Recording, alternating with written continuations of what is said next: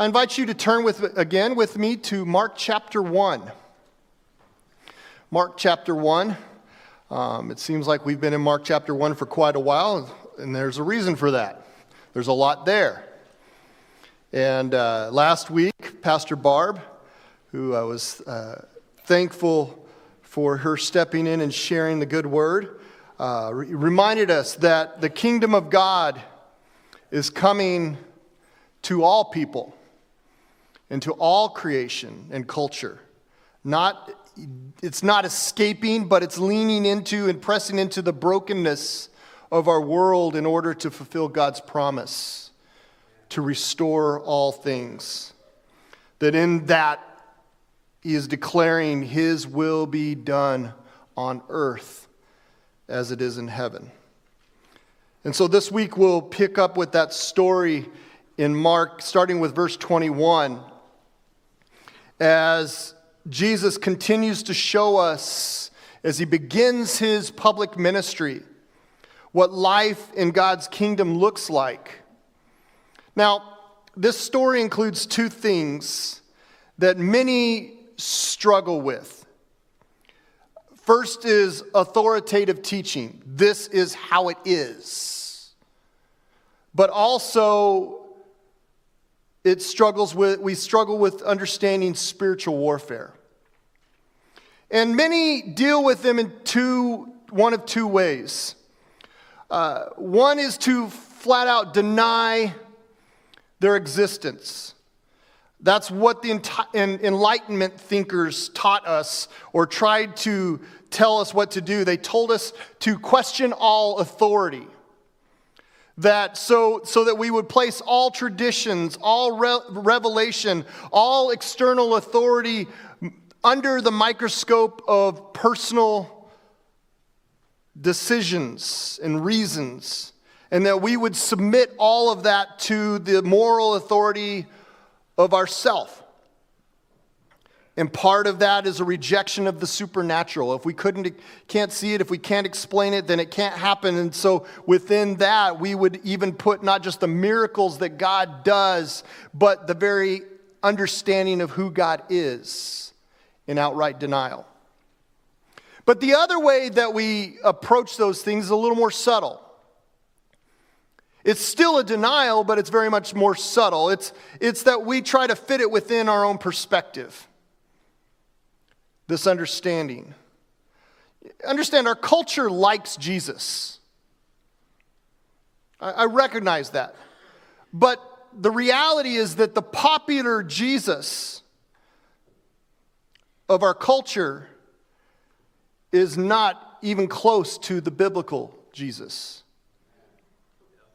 Instead of accepting the Jesus of the Bible and all His claims of lordship and exclusivity, many have accepted a half Jesus. It's a Jesus fashioned out of our selfish mindset. It's perfectly contoured to personal desires and felt needs, and it feels good. That half Jesus has set all the encouragement and has all the encouragement and good vibes we want without having to submit ourselves to the lordship and salvation that we need. He's a sanitized version of Jesus that doesn't surprise us. He doesn't astonish us. He doesn't amaze us. Instead, He's safe. He's comfortable. He's manageable and never disagrees with us. But as Tim Keller says, if your God never disagrees with you, you might be worshiping an idealized version of yourself. So here's the thing. If the Jesus that you encounter or have encountered has never stunned you with His glory, if He's never caused you to fall down on your knees before Him in worship, if you've never realized your need to cry out for mercy before Him because of His holiness, only to find mercy and grace pouring out, well, you've deprived yourself of the only one who can really do something astonishing in your life. The problem with these other two views that diminishes that they neither accept the authoritative lordship of Jesus Christ. You can't be saved in a world without Jesus, and you can't be saved in a world with a half Jesus either. We need the real Jesus, who teaches, who heals, who reshapes, who recreates. He raises the dead, who's the only one that can do something about the sin that continues to contain us and capture us and hold us hostage. We need the authoritative Jesus of the kingdom of God. And so I want to invite you to look with me at our story as we continue to encounter the real Jesus and who he is and the authority that he brings in our lives. And I'm not going to read it just directly. I want you to kind of read along with me, but we're going to draw it out a little bit because it was the Sabbath. And so naturally, the Jews of Capernaum went to the synagogue. Some of them, I understand and probably I can firmly say, went sleepily after a busy work week. Others probably came in an irritable mood because they had forgotten their coffee on the counter. Others probably came exhausted and had bickered with kids all the walk to the synagogue that day. And telling them, remember to be on your best behavior because I don't want to be embarrassed. We don't know. But we do know it was the Sabbath. And so naturally, they went to the synagogue. They came from various paths, in a variety of experiences. They were full of different emotions and mental states that day. But they came for, among other reasons, because that's what they did. It was the Sabbath. And so they went to the synagogue. It was the normal thing to do. It was the expected thing to do. You went to the synagogue expecting to move your way through the very normal pattern and rhythms and predictable service that they would grown up with, where they would listen to someone read a portion of the Torah. They would sing Hallel doxology, and then they would go home for the feast day meal. But on that morning, on this particular morning in Capernaum, Jesus was there as a guest teacher. And his presence would have created an experience that no one would ever forget as they encountered Jesus. Few had likely heard of him before. Maybe word was starting to get out. But when they heard he was from Nazareth, there were probably more than a few groans, because what good can come from Nazareth? But then he started to teach. And we don't know exactly what he said. Mark doesn't tell us. But there was something about the way that he spoke. It wasn't that his ideas and vocabulary were fresh and innovative in just that, or simply that he was a better speaker than what they were used to or expected. No, it was something about the very presence that made them want to sit back and take it all in. Jesus had authority. He had a gravity, a weightiness, a substance about him. They sensed that this man and the message about God's kingdom that he was talking about were one and the same. They weren't different. It didn't have anything to do with diplomas that he had hanging on a wall somewhere. It wasn't just that he had done his homework or practiced his sermon and he was able to preach without stuttering. No, he was the message that he was proclaiming. And it seems that a few folks were starting to whisper to one another because of what they were hearing and encountering and the difference that was obvious about him. It was something extraordinary was happening when suddenly a shriek fills the air in the synagogue. And everybody turns and looks as this man who had said was filled and taken by an unclean spirit declares, "What do you want with us, Jesus of Nazareth? Have you come to destroy us? I know who you are, the Holy One of God." And Jesus commanded. His only response was, "Be quiet." And you can imagine people were excited because, you just don't do that in the synagogue. I'm glad he was telling them to be quiet. But then Jesus said something that no one else had in mind that day. He declared, "Come out of him. Leave him." And no sooner were those words out of Jesus' mouth that the man convulsed before shrieking one last time, and that now this guy stands before them different, changed, healed, freed. He had a look of calm about him, and maybe he was the only one that looked calm in that experience. This just didn't happen every day at church. Normally at this point, you think people's thoughts were probably beginning to drift to other vital things like, well, are we going to get home in time to keep the roast from drying out? But not today. No one's mind wandered. No one turned his thoughts to the mundane or the typical because they had encountered Jesus.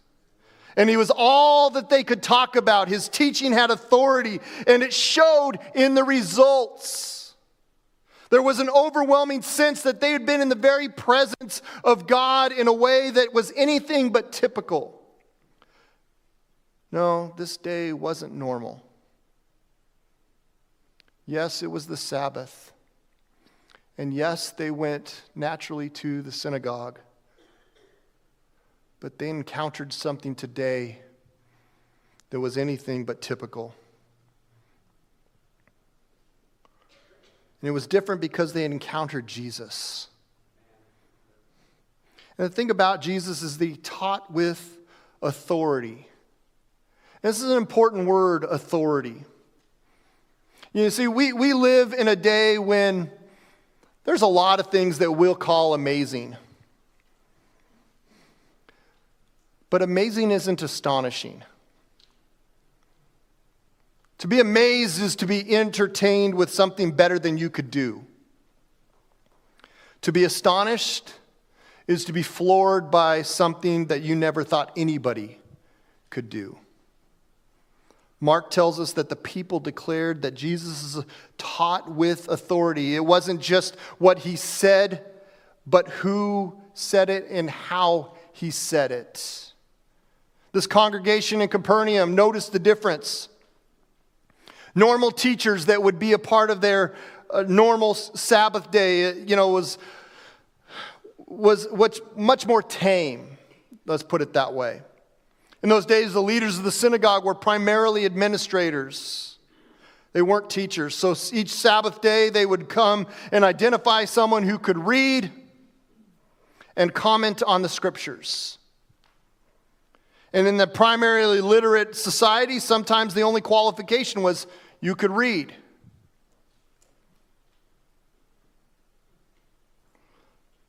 But those teachers didn't have authority. Every now and then a scribe would come through and he would teach differently and he had more oomph to him, but he taught secondhand theology. They would teach more of a lot of quotations. So and so has said this. But Jesus Throughout the Gospels, what does it say? He says, you may have heard it be said, but I tell you. He spoke with firsthand authority. When Jesus spoke, he spoke as the author of the words. But it wasn't just his teaching, as amazing as that was. It was also that he healed with authority. There's something profound about the fact that a demon is the first to respond, as Mark shares, to this authoritative teaching. Something deeper is going on. Outside the synagogue, everything's kind of going on as normal. It went on as it always had. Meanwhile, inside, Jesus and the demonic realm are in a battle. We don't know how this one with an unclean spirit arrived in the synagogue. We don't know a name. We don't know a trade. We just know he was there and he was bound.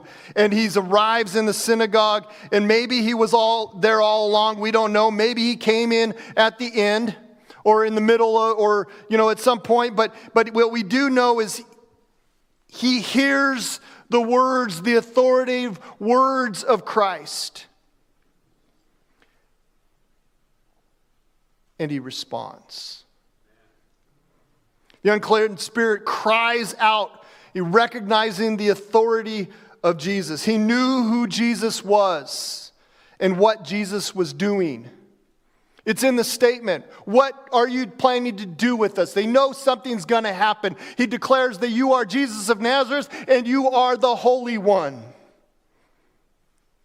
He recognizes what's going on. And so he does something interesting by stating Jesus' name. He knew better than anyone else what was happening spiritually as Jesus talked. Hearts were beginning to change. Chains were beginning to fall off. The world was being set free, one person at a time, from the slavery to sin, from captivity, from the evil that was raging within.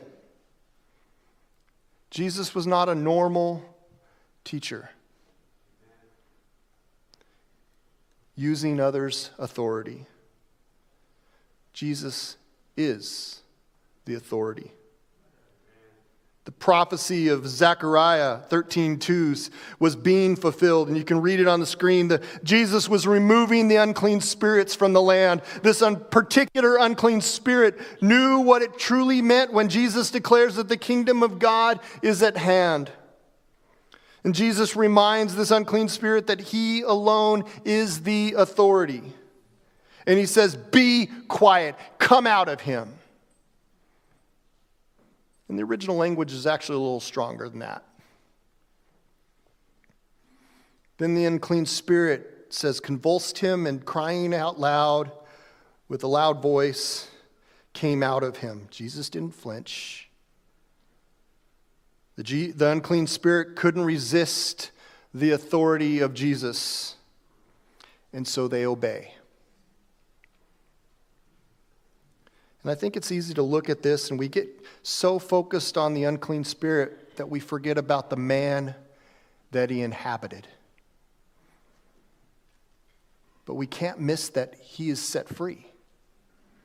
He is healed. Jesus' authority wasn't just a claim. He actually had the power to do what he said he would do. No one else had the authority of Jesus to bring the healing to this man. And what was broken, tormented, and unwhole now was made complete. That's healing. And at the same time, it's a reminder that Jesus saves with authority. No one is too far gone for God to save. Jesus has the authority to change our lives, to set us free. And maybe you're here today and wondering, well, is my life really over? All this is going on and I just can't hold it anymore. My dreams are fading, my sin is growing, my hope is lost. But the good news is that Jesus has the authority not only to heal, but to save. Jesus' authority isn't just in some general sense. He has the direct authority over each of our hearts in a very personal sense as we respond to him. whatever mess we've made with our lives. Here's the gospel truth. Jesus came to save the lost. No one in the synagogue sat unimpressed that day. They were all amazed as they declared, "What is this teaching? Even the unclean spirits obey." The word "even" here tells us more that it was more than just the teaching that caught their attention. It was the teaching that accomplished something. It was remarkable. It was astonishing, something that they didn't encounter on the regular or if ever. And to teach as Jesus did was impressive, but more so that he taught and had an effect.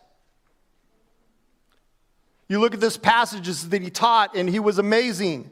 And he had authority. The healing happens. And then, wow, not only does he teach and have the authority to declare, but even the evil spirits listen to him.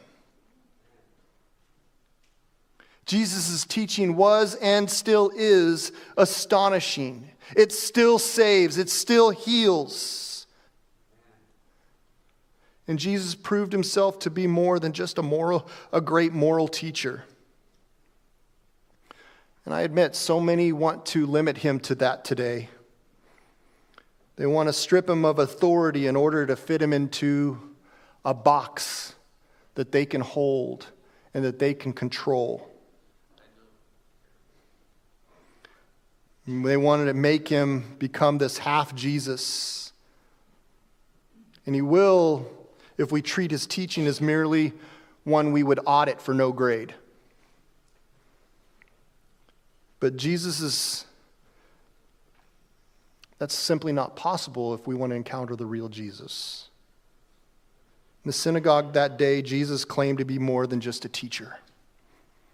He claimed to be the authoritative king of God's kingdom and was recognized not just as Jesus of Nazareth, but the Holy One of God. All authority in heaven and earth has been given to him. So what does he do with it? He doesn't sit on a throne, perched, holding it over creation. He doesn't roll an army through and conquer the Romans and everybody else. No, he uses it for our good. He heals, he teaches, he saves. He goes to the cross, dies on our behalf, and with that same authority, he rises from again the grave. And he brings salvation to all of us if we will respond. If we will put our faith in our lives in his hands, in the hands of the true and only authority. That's great news.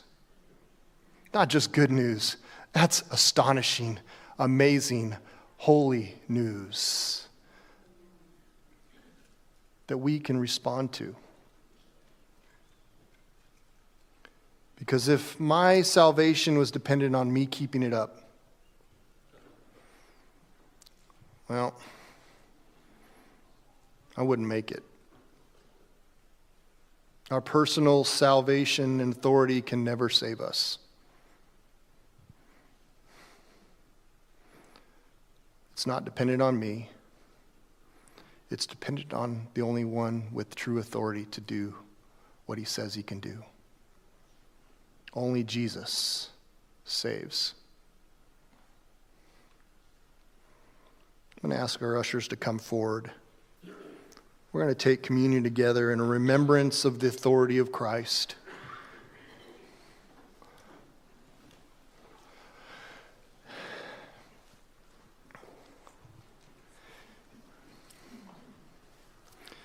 And we are reminded that in that same night our Lord was betrayed. He took bread.